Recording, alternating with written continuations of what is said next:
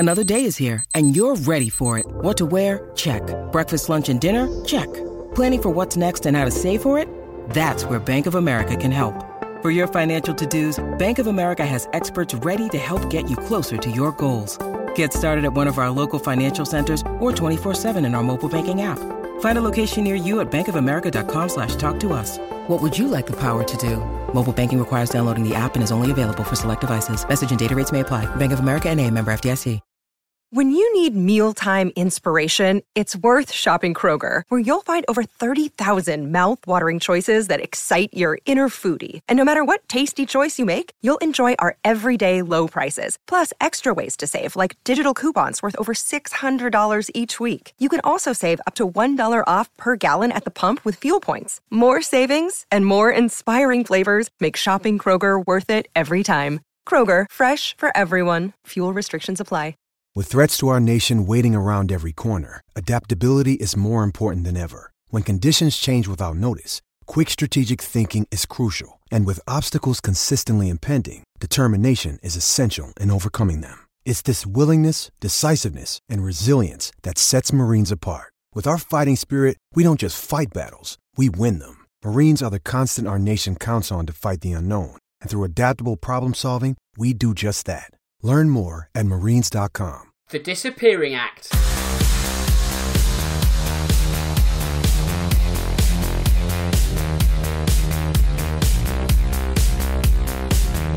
Hello and welcome to episode 40 of this season's Real Football Cast.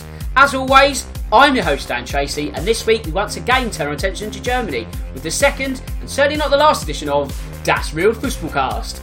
All the major talking points from the Bundesliga will be discussed within the next hour. Well, of course, there's even more in the unfolding saga, which is otherwise known as Project Restart. And also, we'll be looking at the managerial Vanishing Act. More importantly though, we once again have a full house. Cole's back from quarantine, and that means he's leading the line this week and wearing the captain's armband. So Cole, how have you been since we last spoke? Yeah, not too bad, thanks, Dan. Back from quarantine now. You know, the yellow wall took it out of me for a week. You know, we had such a good time out there. Nice, resounding victory. But glad to be back talking to you guys about all things football again. Fantastic. And of course, I cannot forget your strike partner. That's Drew. He'll be supplying the goals from the other side of the pond. So Drew, how have you been in the past week? I'm doing great. Thanks for asking. Carl, of course, I'm glad that you are back because I think we make a formidable front two. But I'm excited to talk Bundesliga, talk all the other things happening in the Premier League, and with lots of football coming back. So couldn't be more excited. Yes, right. Before we do all that, I'll do the social media bits first. First, if you want to get in touch with me, you can. That's on Twitter, at StanTracy1983. Also, the podcast has its own account, which is at Real Football Pod. If you want to become a shareholder, all you need to do is follow and join our very elite members club. You can find me via iTunes by searching for Real Football Cast. If you use that platform, don't forget to subscribe so you don't miss a single episode. And if you like it, leave a review so we move up the league table. And if you're not a fan of all things Apple, you can find me on SoundCloud and Audio Boom. While the easiest way to find all the links is by going to realfootballcast.com. Also, a big shout to our content partners at lastwordonfootball.com. Be sure to check out the excellent written work by Drew, some of the work that I do also after you've listened to this show. Right, it's time to go live. And where should we go first? Let's go to Germany again. And the second segment in Das Real Fußball Cast. Now, by the time people listen to this podcast, there's every chance the game would have already taken place. With that said, Der Klassiker, Carl, between Borussia Dortmund and Bayern Munich is set up very, very nicely.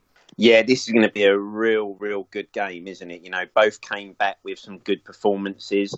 You know, Dortmund looked sharp, although obviously, you know, the Schalke goalkeeper looked like he'd had a good quarantine season, didn't he? And wasn't looking the sharpest.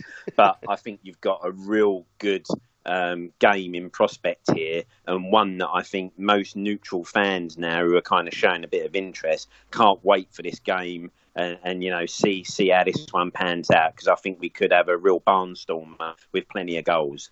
Yeah, I think fans or no fans, this has got every sort of element to be fantastic. Good attacking play, just German football in general, it's always sort of swashbuckling. I think we're in for a real treat in about a few hours. So, Drew, with that in mind, Bayern hit 5 at the weekend against Eintracht Frankfurt, exacting some revenge for the 5-1 reverse last November.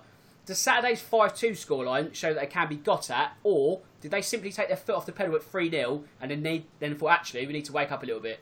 You know, I definitely think it's more of that latter. They simply just kind of fell asleep because both goals were scored from set pieces within a 3-minute range. And That's not something you want to do, of course, and against a team like Dortmund that is lightning quick, that can counter with Erling Haaland, Jadon Sancho, and the like.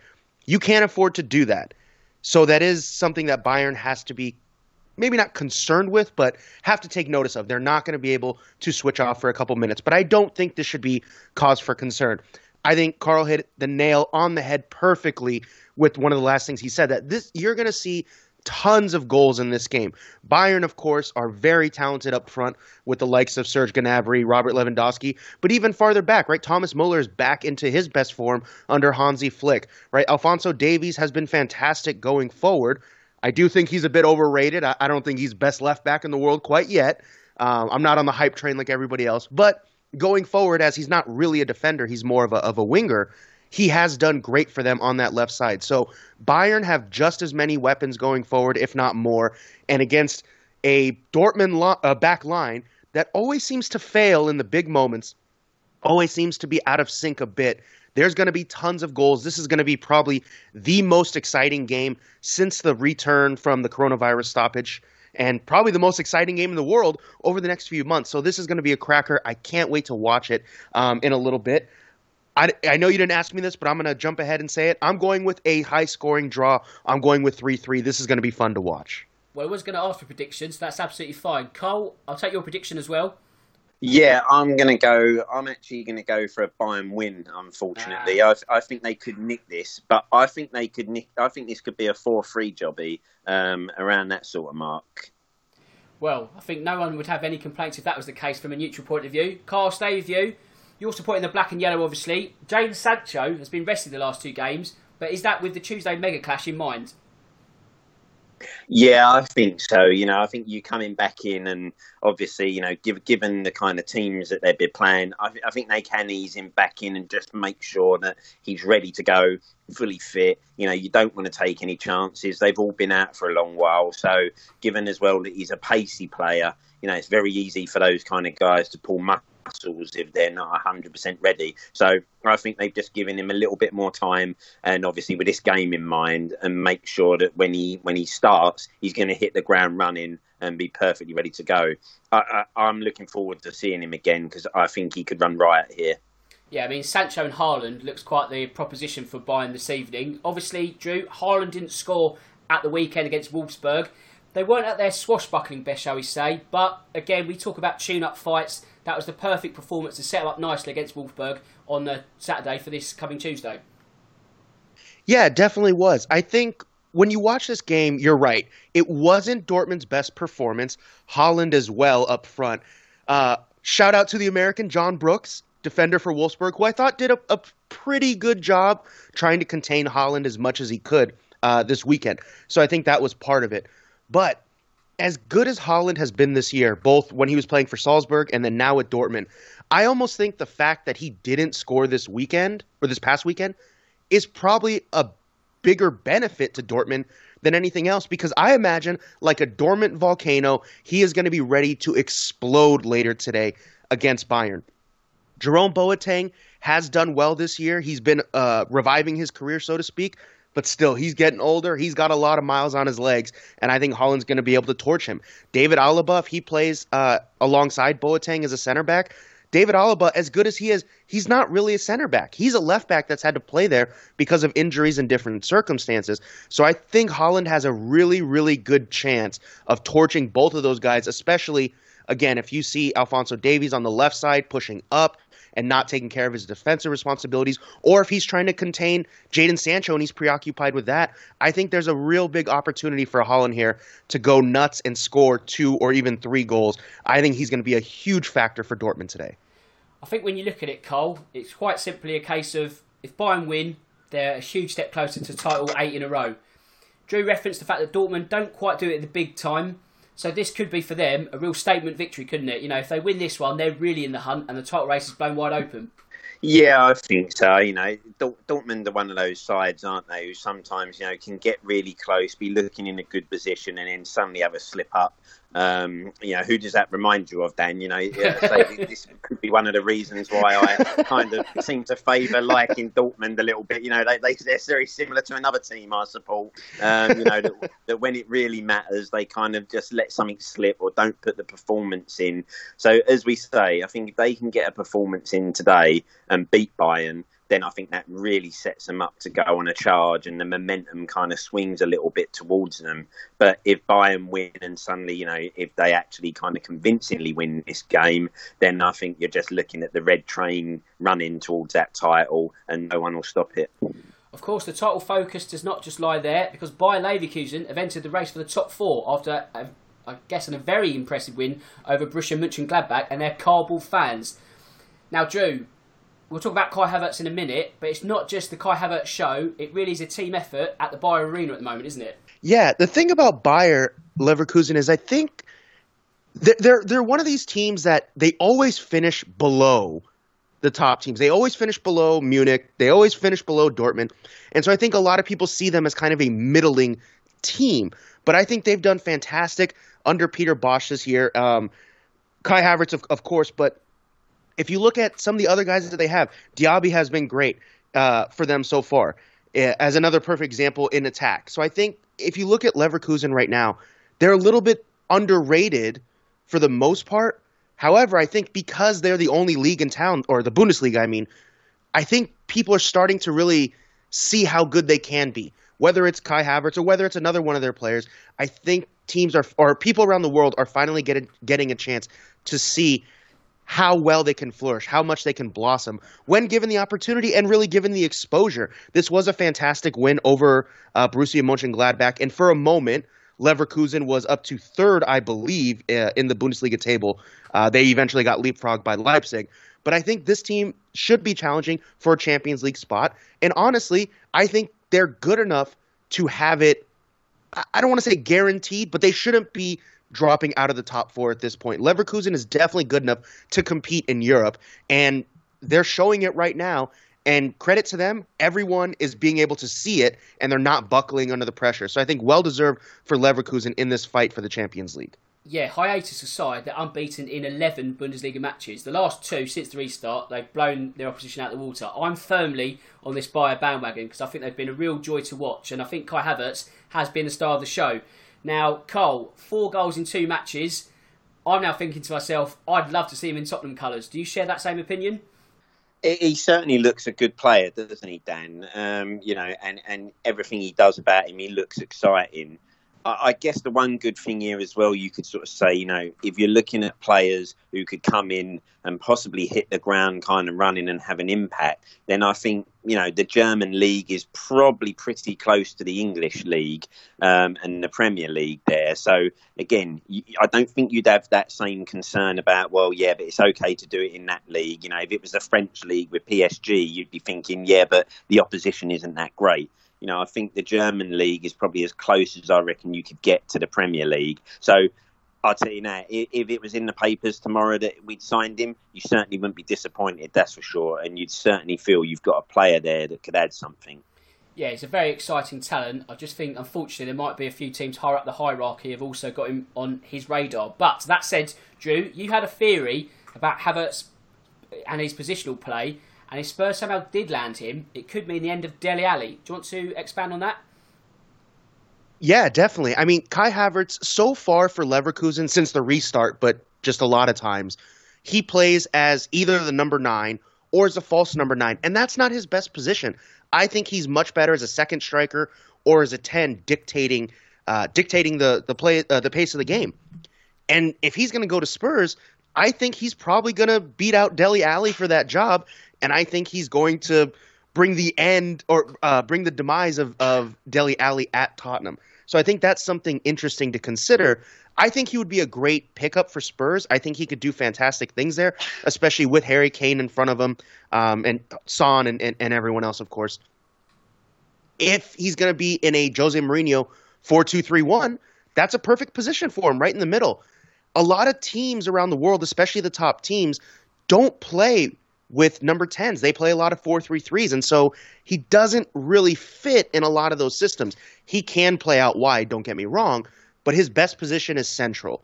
And Jose Mourinho is one of the last managers at, an upper echelon team that still has a central playmaker. And so I think he would be a very good fit for Spurs.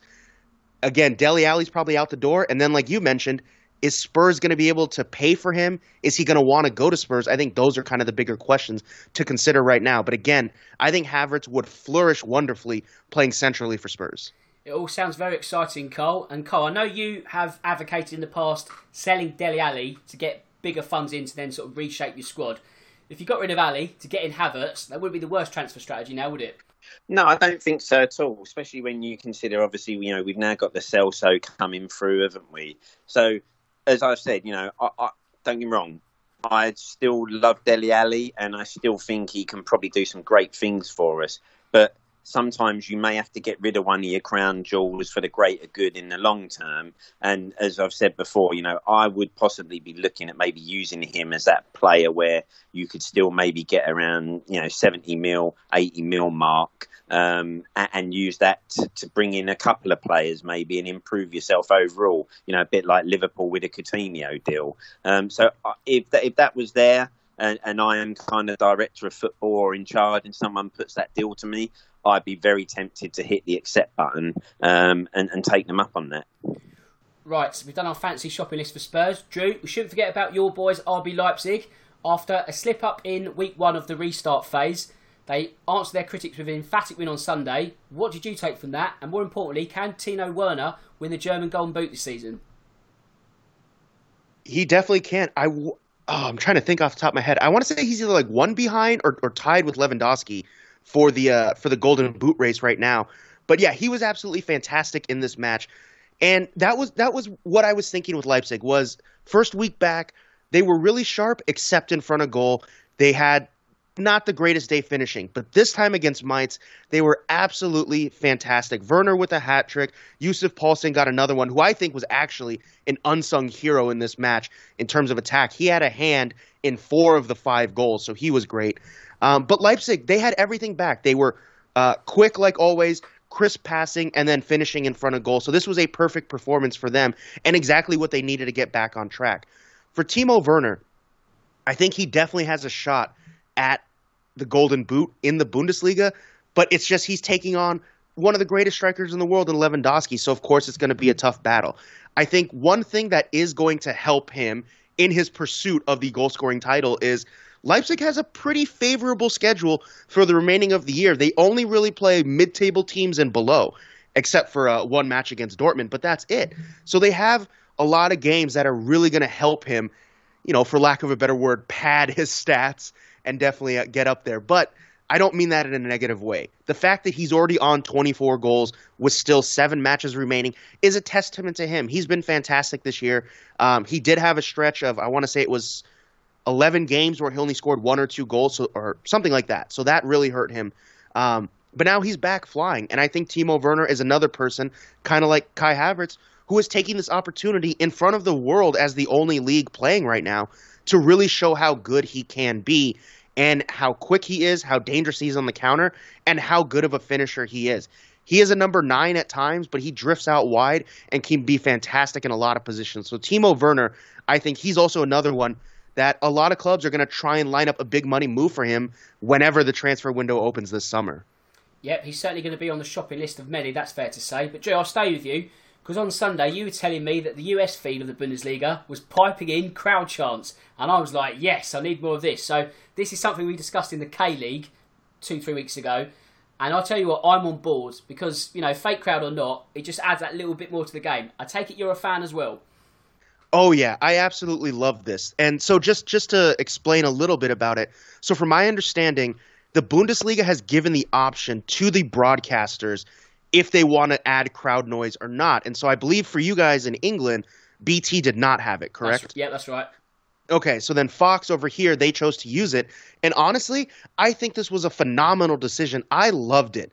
And the thing that I loved most about the crowd noise was it wasn't just white noise of a constant cheer on repeat for 90 minutes. There was somebody behind the scenes that was controlling it because whenever there was a hard foul on a Mainz player, you heard boos and whistles. So there was somebody clearly watching the game and having the fake chants and crowd noise react to the game. And so that's what I felt, or that's what made me feel that it was real, or I kind of forgot that there weren't fans in the stadium. I think it added to the experience so much as a fan watching on TV. It made it seem like normal, for lack of a better word. So I love this. And I think the Bundesliga needs to continue doing this for every match. And I think that any match that comes back, whether it's, in the Premier League, in Serie A, they need to do this because it makes the TV experience so much better. I heard a good analogy from Alexi Lawless, former U.S. men's national team defender, and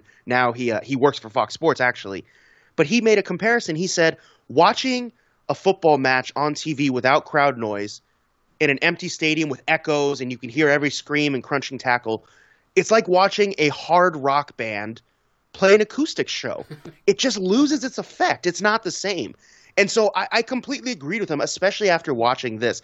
Like I said, the most important part for me was that someone was in control and reacting to the game. That's what I thought was fantastic. And even if you look at the other game from this weekend, I believe it was a Cologne-Dusseldorf, they had different chants. They had the Viking Iceland chant. I don't know if that's particular to either of those teams. But they had different ones. So it's not just the same chant for 90 minutes every single match. The fact that it's different, it's supposed to be catered to each individual team, and they have someone reacting to the match, I think is perfect. And I think Fox set a massive precedent in a good way, and everyone else needs to be following this from here on out. Cole, are you sold on that?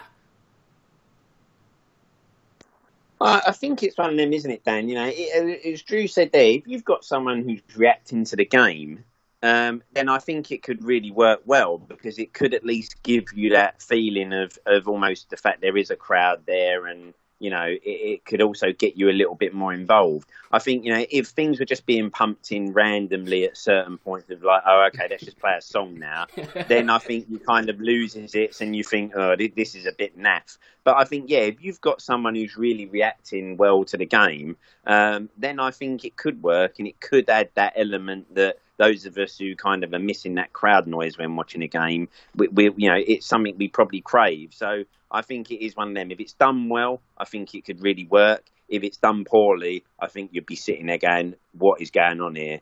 This is a horror show. But I'd be keen for us to see it over here and see it working like that.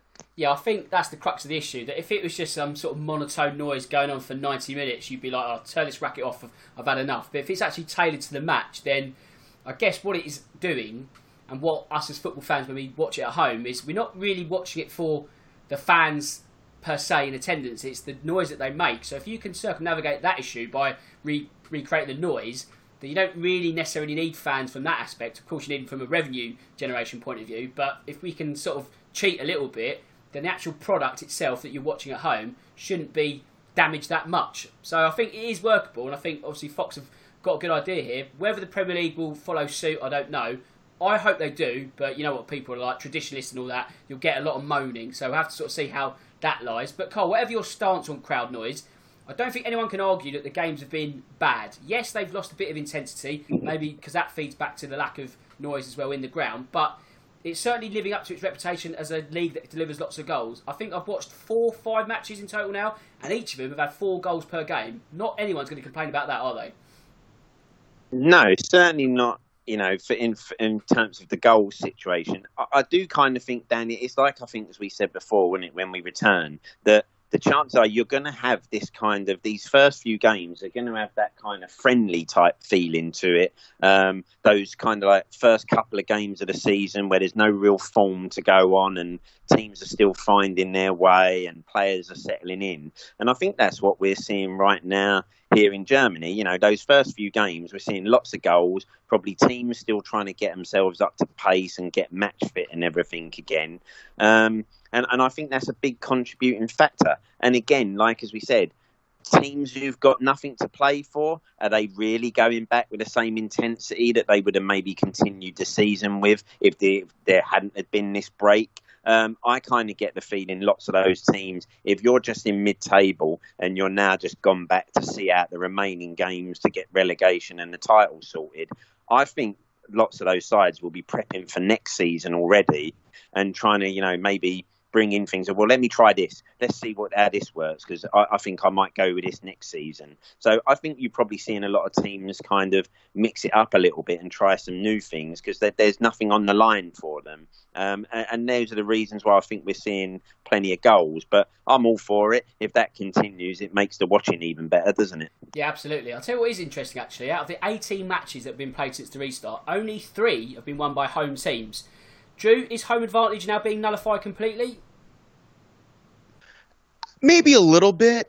I will say that's part of the reason that I think later today Dortmund and Bayern are going to draw. If they had the fans, I definitely would have leaned Dortmund. I do think the home field advantage has gone away a little bit. But also, I mean, if you look at the games that have been played, take Bayern Munich going to Union Berlin. I mean, they would have crushed them anyways, even if the fans were there. So I do think that matters a little bit. Don't get me wrong, with the fans not being there. But I think also it's probably these teams are better, and that's why they're winning. I do think the crowd plays into it a little bit. And with that being said, if I could go back just a second, yep. I actually want to see the crowd noise pumped into the stadiums, because like Carl was talking about earlier when he said, the Bundesliga is probably closest to the Premier League. I agree with that wholeheartedly. As we're talking about now with all the different goals scored, I think playing the crowd noise in the stadium would actually kind of amp up the players. It would kind of get them, not that they're lacking any motivation, but give them that extra jolt of energy. I felt that way just watching the games on TV. And so I think that could be another thing that would help, the home side, is if you have someone operating the sounds, and when calls go against them, if, the referee is hearing fake boos or fake whistles, maybe that puts pressure on them, kind of like a home crowd normally would. Maybe it gives the players that little extra oomph in the 90th minute to fight for that last corner and try and head in a winner. So I think that home teams have lost a little bit. Don't get me wrong. Like I said, ultimately it comes down to who's the best team. But I think crowd noise in the stadium would be one way to give that home field advantage, whatever has been lost, to give that back to the home teams.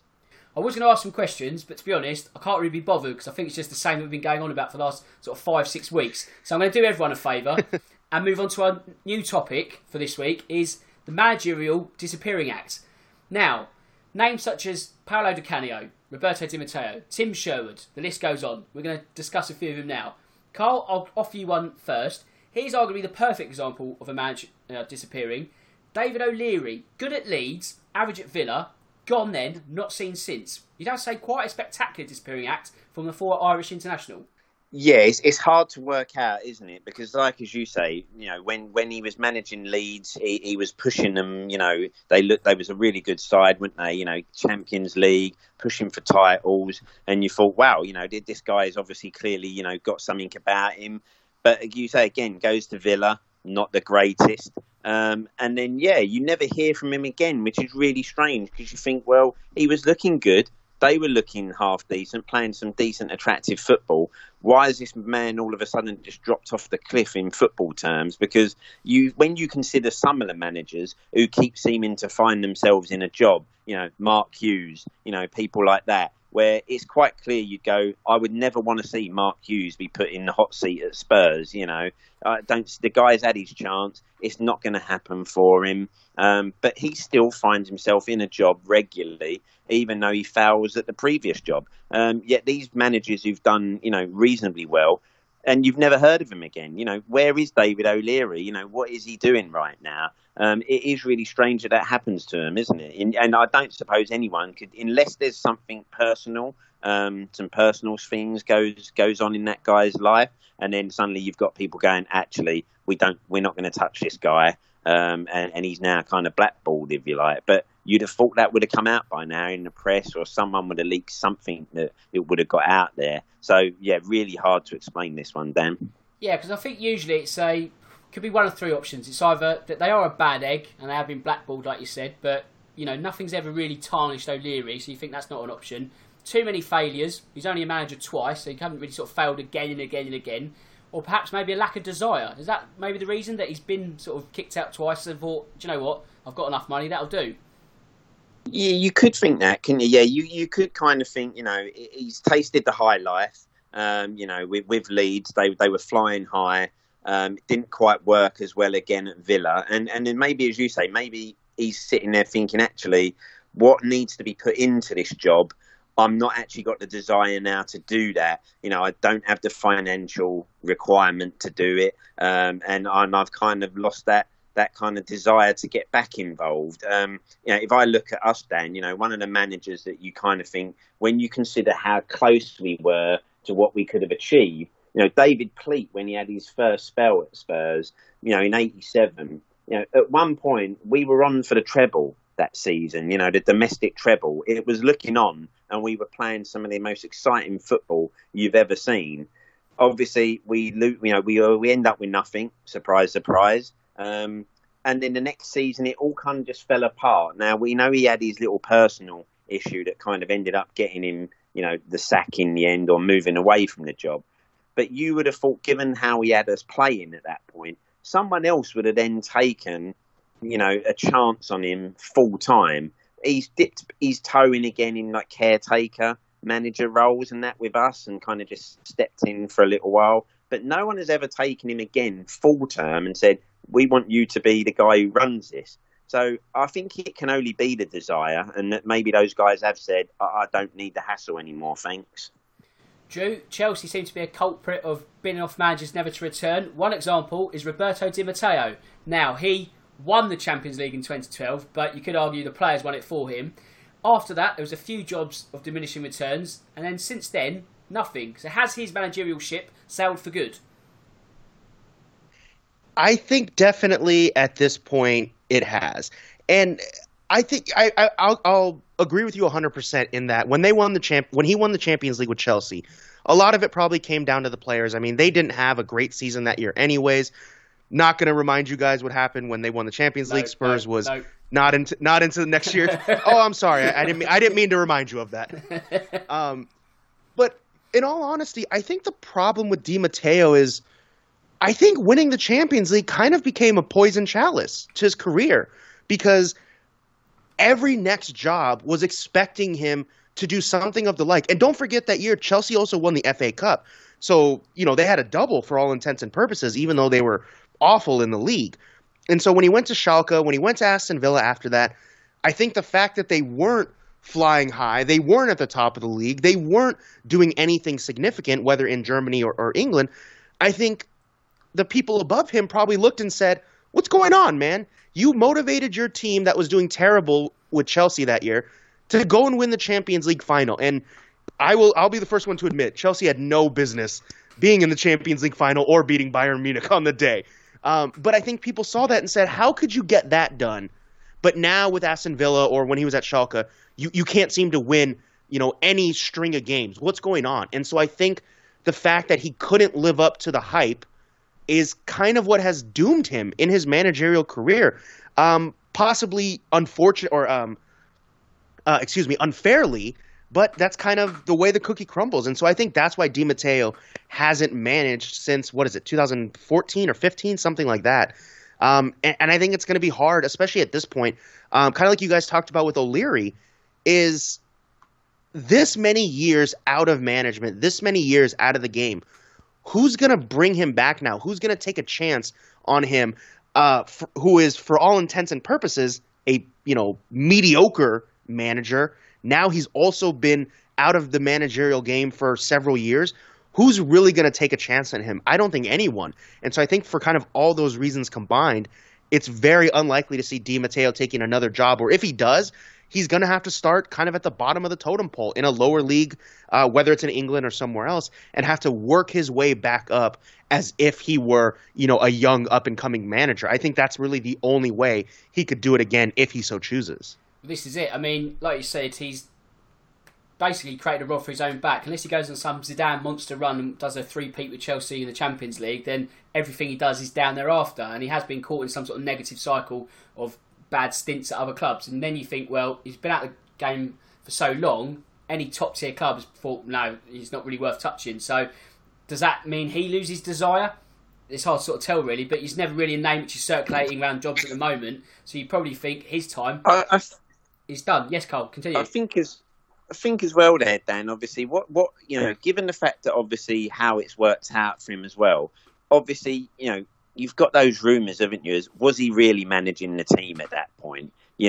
I think a lot of people's view was that potentially, Terry and Lampard were the ones kind of running things in that dressing room while Di Matteo was there. So I guess as well, if he'd gone on somewhere else and had success, people might have gone, well, no, obviously it's clearly this guy and he's got something about him.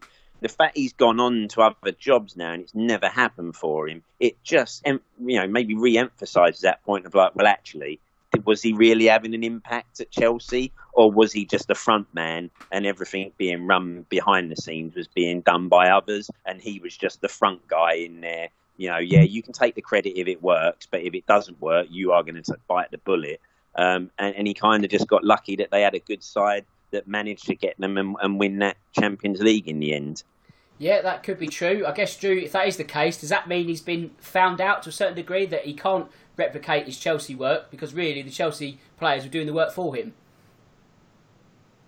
Yeah, I 100% agree with what Carl said. I mean, when you have club legends, but also you could say, some of the best players in the world at that time, when you have Terry, who was captain, leader, legend for his entire career, Lampard, like Carl mentioned, throw in Peter Cech, Didier Drogba, you have all those guys in the dressing room. I mean, think about this. As good as those individual players were, again, I know that season Chelsea wasn't, anything spectacular, but when you have players of that caliber and several of them, how much coaching do they really need at this point?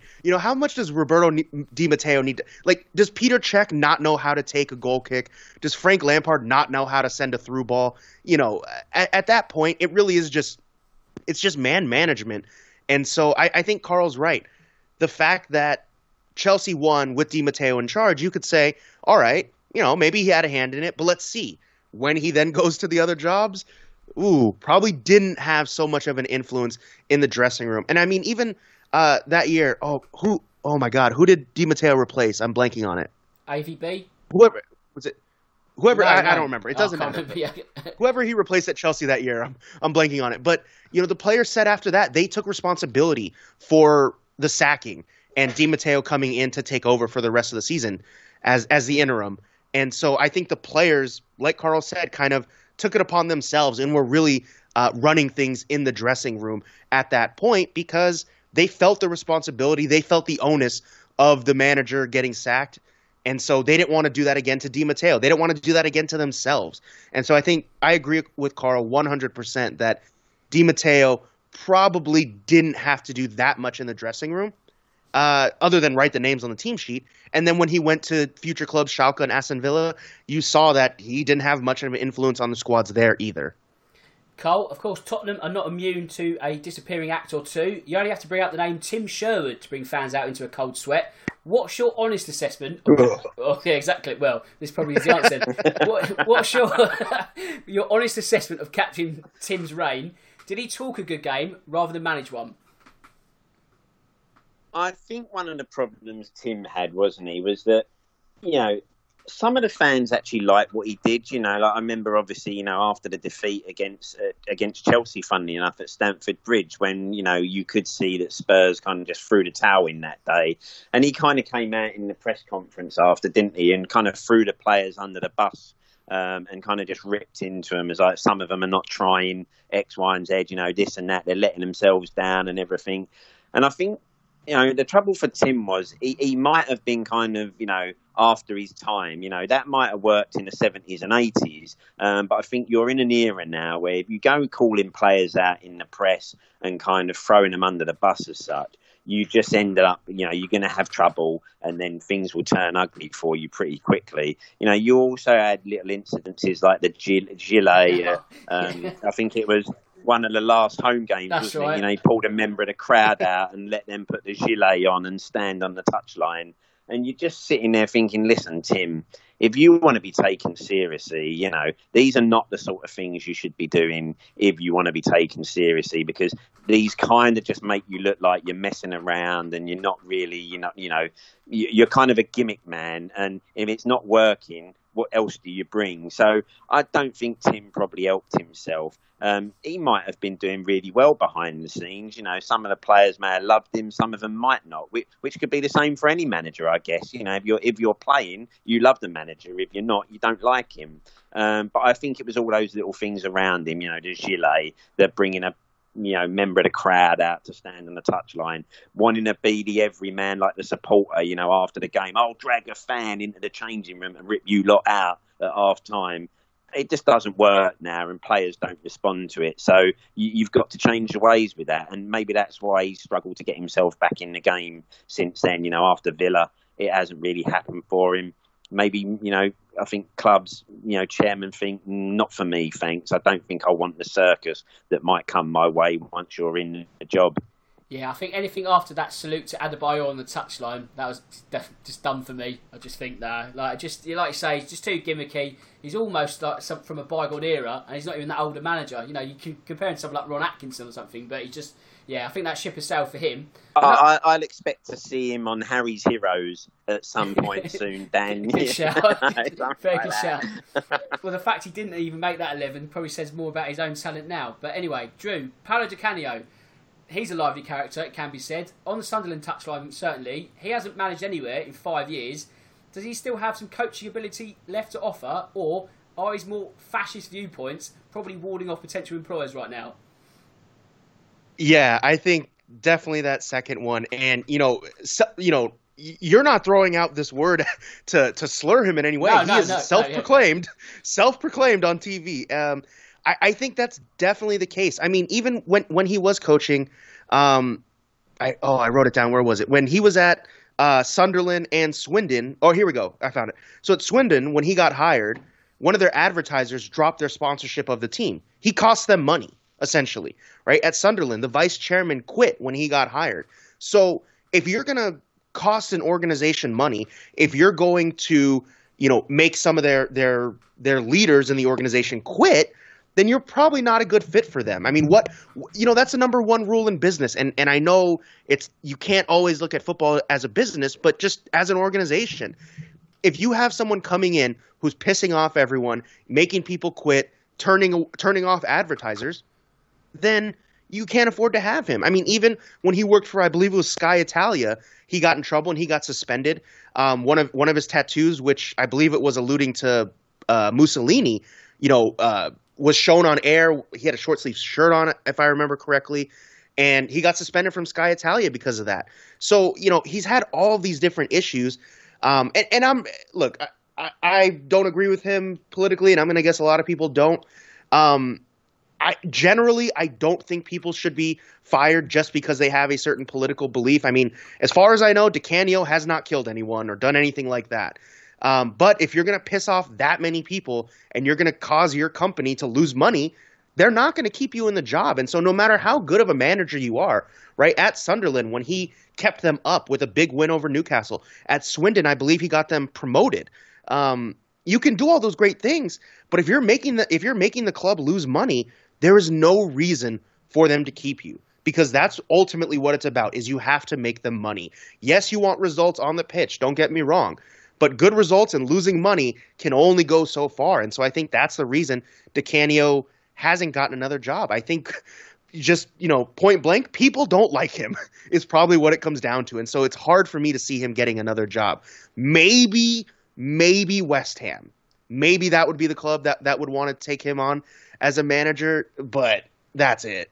Yeah, I think that might be a stretch. Even that might be a approach with caution. But Cole, in terms of managers that disappear, some get sucked into the comfort of TV work and they don't want to try their luck again. The prime example here, Gary Neville. After his stint at Valencia, you get the feeling that his managerial fingers have been burnt once and for all. Yeah, I think you're massively putting a reputation on the line then as well, aren't you? If you're going to go on telly and basically openly kind of criticise defenders for not doing this or not doing that, teams for not working this way or not doing that, then if you're going to step into the Lions Den and it doesn't work for you, quite rightly people are going to say, well, actually, what do you know? Because you put yourself in the hot seat and you was a horror show.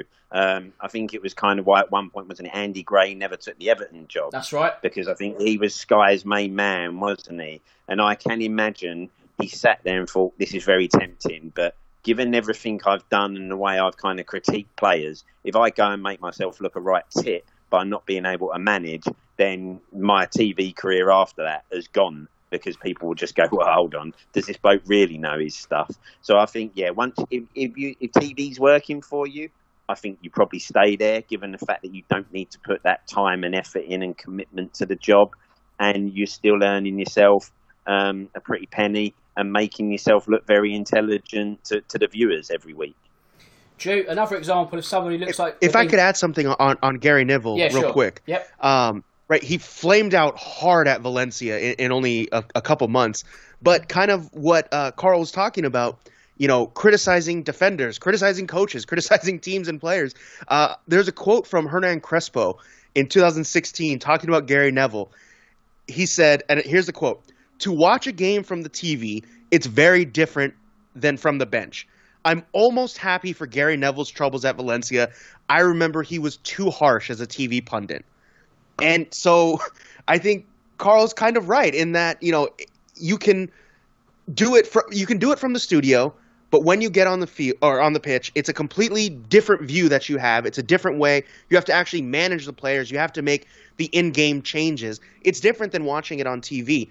I will not go as far as saying, just as Crespo, that I'm happy that Gary Neville failed. I don't want to see people really fail at their jobs. But it is kind of it came back to bite him in the butt, essentially, with as harsh as he has been on TV. And I guess I haven't noticed, but would you guys say, since he got fired at Valencia, do you think Gary Neville is a little bit more lenient or a little bit more careful with his comments and criticisms of people when he's on Sky? I think careful is better than lenient, because I still think he goes in for players, but I do feel Carl's just a viewpoint that because he's been on the other side of the fence, there's a bit more of a humbleness to him. Yeah, I think I'd imagine now what you'd see is he'll only really go for a player if it's a real obvious error. I think we had the prime example, didn't we, after the Man United-Man City game, when him and Roy Keane were almost coming to blows in the studio, because, you've got Gary Neville actually trying to basically defend defenders not getting back and putting tackles in, where I think before he'd managed, he might have been prepared to be a bit more like Roy Keane and just like, no, that's not the United way. They should have been doing this and that. Where he actually then tried to be a little bit more diplomatic, and Roy Keane wasn't the one having it. He was sitting there going, no, this is ridiculous. It was a 2 yards the bloke had to run. So I think he probably is now thinking, I'm only going to really go in when I know I'm 100% I can't be kind of pulled up and kind of, made to look silly over this when someone puts my Valencia reign in the highlight and says, well, yeah, you can still be like this, but you went and proved you couldn't do it yourself when it came to talk the talk. And the same for England, because he was Roy's second-hand man, wasn't he? England, and obviously it never really worked there. So he has got those couple of blocks on his record book now, where I think he probably does have to be a little bit careful. Yeah, I think now he's sort of tested that. Well, he's been tested. He can't be sort of treated as gospel, and you can quite easily say, well, "Hang on, Gary." XYZ, you weren't that good in England or Valencia either. So I think he's still got the remit to throw players under the bus when required. But like you say, you can't go with both feet, because you can quite easily point back and say, well, hang on, you weren't the shining example that you think you were. That said, Drew, Roy Keane was just mentioned. He's another one who looks now who's, I don't know, being a bit more comfy in the TV studio rather than the touchline. Do you think that club chairman have got to the point where, because of his such forthright views and his lack of man management, he's not really worth the hassle anymore? I don't think Roy Keane is even interested in being a manager again, honestly. Part of it is probably just because, like you said, how many teams really want to take a chance on him? Is he really going to connect with players nowadays that probably do have a different mindset or different viewpoint than they did when he played?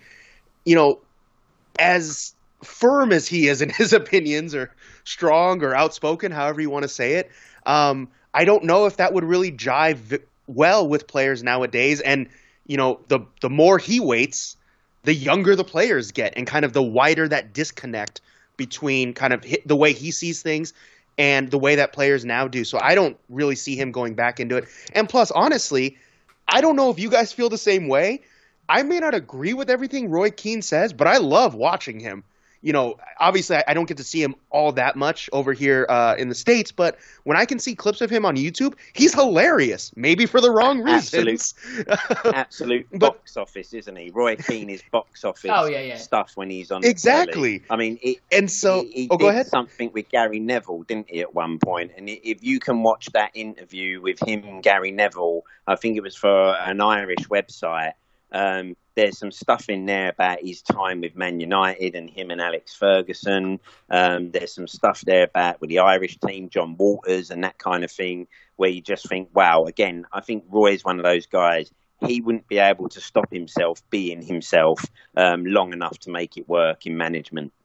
Well, exactly. Yeah, I think he's great on TV, and he shouldn't go back to management. I think there's no reason. He's great at what he's doing, and like I said, I love him. Obviously, you guys do too. He should keep doing it.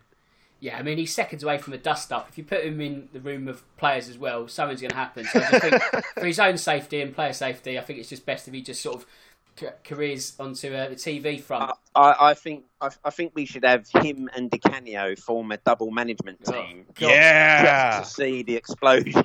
Blimey. My word. Oh, doesn't even bear thinking about. Drew, I know you've got a few more examples. You've got about 8 or 9 minutes, so do you want to sort of run through a couple more names and we can discuss their disappearing acts as well? Yeah, absolutely. I mean, one guy I think that has just fallen off the map is Laurent Blanc, the Frenchman. You know, this guy had a fantastic managerial career. It's not like a lot of the guys that we've talked about were kind of, you know, iffy and maybe they had some good moments. Laurent Blanc was fantastic. He won Ligue 1 in France twice with Bordeaux and the Coupe de la Ligue, and I believe one of those was, or two of them was a double. He went to Euro 2012 with France and got them to the quarterfinals. They lost to Spain, you know, the greatest international team of all time during that period. And this was a French team that, remember, they had like that huge mutiny at the South Africa World Cup in 2010. And a lot of the players were suspended after that, and he took over this team and was able to kind of, you know, bring some guys in, take some out, and change it and reformat them. Then he goes to PSG for 3 years, wins Ligue 1 every single year, won a domestic double every year with the Coupe de la Ligue, and then he even won a domestic treble twice, also winning the French Cup. And then now he hasn't coached since 2016, just absolutely fallen off the map. Now, I will say, he, from what I read, he got a pretty big severance from PSG, so I'm sure he was living just fine for a few years. But that one's always kind of puzzled me. He's been linked to jobs. Man U and Mourinho got sacked not too long ago. I read that Morocco, the national team, wanted to bring him in last year. So he's had some different offers, but it's always kind of shocked me that he has just faded into the background and no one has heard from him for 4 years. Again, after a stellar career with 2 different clubs in France and a pretty good job with the French national team in only 2 years. I don't know if you guys have any ideas kind of why he's you know, gone missing over the past few years, because I sure as hell can't figure it out. Okay, let me put... Do you think... Oh. Sorry, Dan, go for it. Yeah, let me put a theory together and I'll see if you can agree with this one or not, Cole. So, obviously, not winning the Champions League was his undoing at PSG. He's already won the World Cup as a player. He's managed his country. He's done a lot of good work in France. Is there just literally a case of where do I go from here? Yeah, I was going to say to you, Dan, that would have been my reasoning. I think if you look at his career as a player and in that career Drew's just, you know, called out there as a manager, do you maybe sit there and think a guy then at that point sort of says, listen, I've had my success and I've clearly proved I'm very good. I don't need to do it now because it can only be downhill from this point on, and all I could possibly do is tarnish my reputation. And I think with someone like him, if you look at that career, he's only ever going to come back if the real right job comes his way, isn't he? And maybe he's just sat there and thought all the projects that have been put in front of him now don't really meet the criteria that he's looking for, and therefore he's gone, actually, do you know what? I think I'll just put my feet up now. Rest. I don't need the financial side of things. So, you know, why possibly risk tarnishing my career by going somewhere and it not working out. So I can only assume that must be the reason there. Yeah, I think also another thing to consider, I think you just sort of touched on it, is the fact that we spoke before about managers' stock value. You know, if there was a stock market for managers, like Eddie Howe needs to go at the right time. If Laurent Blanc departs PSG or is sacked, he still has a relatively high value where, in theory, if the right project comes along, he could slot in. However, if he does 2 or 3 bad jobs, that value goes down rather quickly, and then he's not in those sort of top-tier discussions anymore. So he's probably just thinking, right, I've got all the cards, like you say, Cole, I don't really need to work at the moment. If something does come up, I might consider it, but if not, I've done absolutely fantastic anyway. So that's probably the Laurent Blanc one. Drew, give us another one. Yes, so another one that I was kind of, again, baffled at a little bit. This guy's managerial career wasn't quite as good, but Lothar Matthäus, I kind of want to know what's happened to him. Right, so great player, of course, but when he became a manager, he's kind of done a world tour. He's managed in Austria, Serbia, Brazil, even Israel, of all places. And in 2010, he took over the Bulgaria job to try and lead them to Euro 2012. They failed. They didn't qualify that year. Got sacked as a manager, and he hasn't managed since. Now, he hasn't really fallen all the way out of the limelight. He's done TV work for a couple World Cups, Euros, and even the AFC Championship, or AFC Cup, I'm sorry if I got it wrong, their version of the Euros in Asia. But he hasn't managed since. From what I read, in 2018, he was on Cameroon's exclusive shortlist, which included him as a potential next manager and 76 others. So he was close to that one. What an exclusive shot. Yes, anyone with a pulse. Yeah, pretty much. Anyone with a pulse apply. You know, honestly, I got an email from Cameroon also. I thought it was fake. I thought it was like, oh, you know, I'm the prince in Cameroon and, you know, we need some extra money here. You want to buy my products? I thought it was one of those pretty much. So I turned it down as well.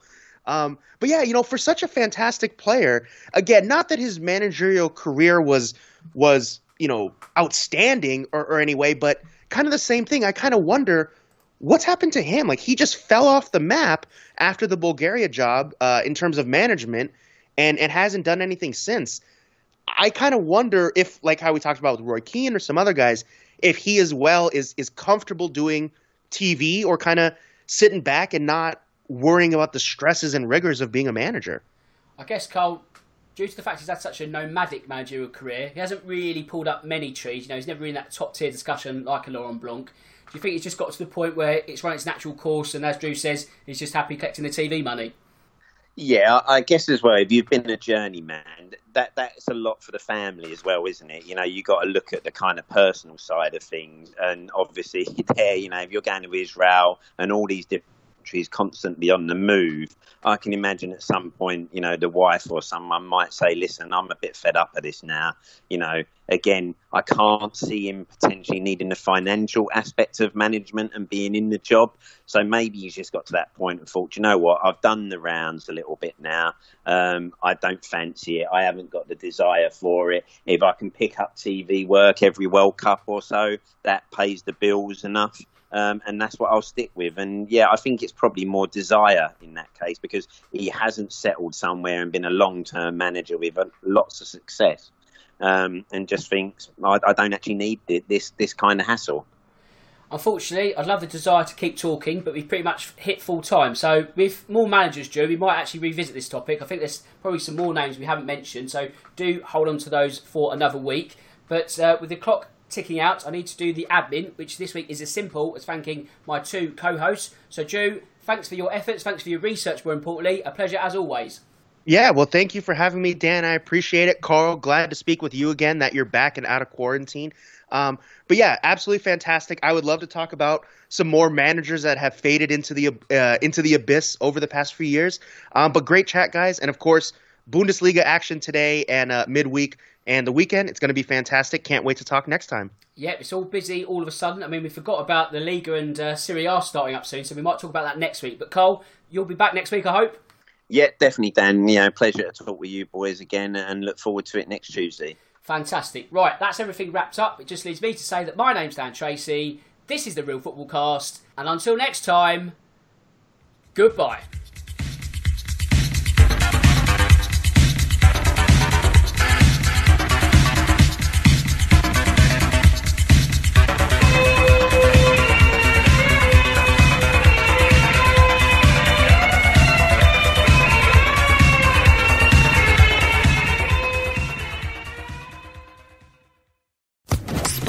Official Podcast Network.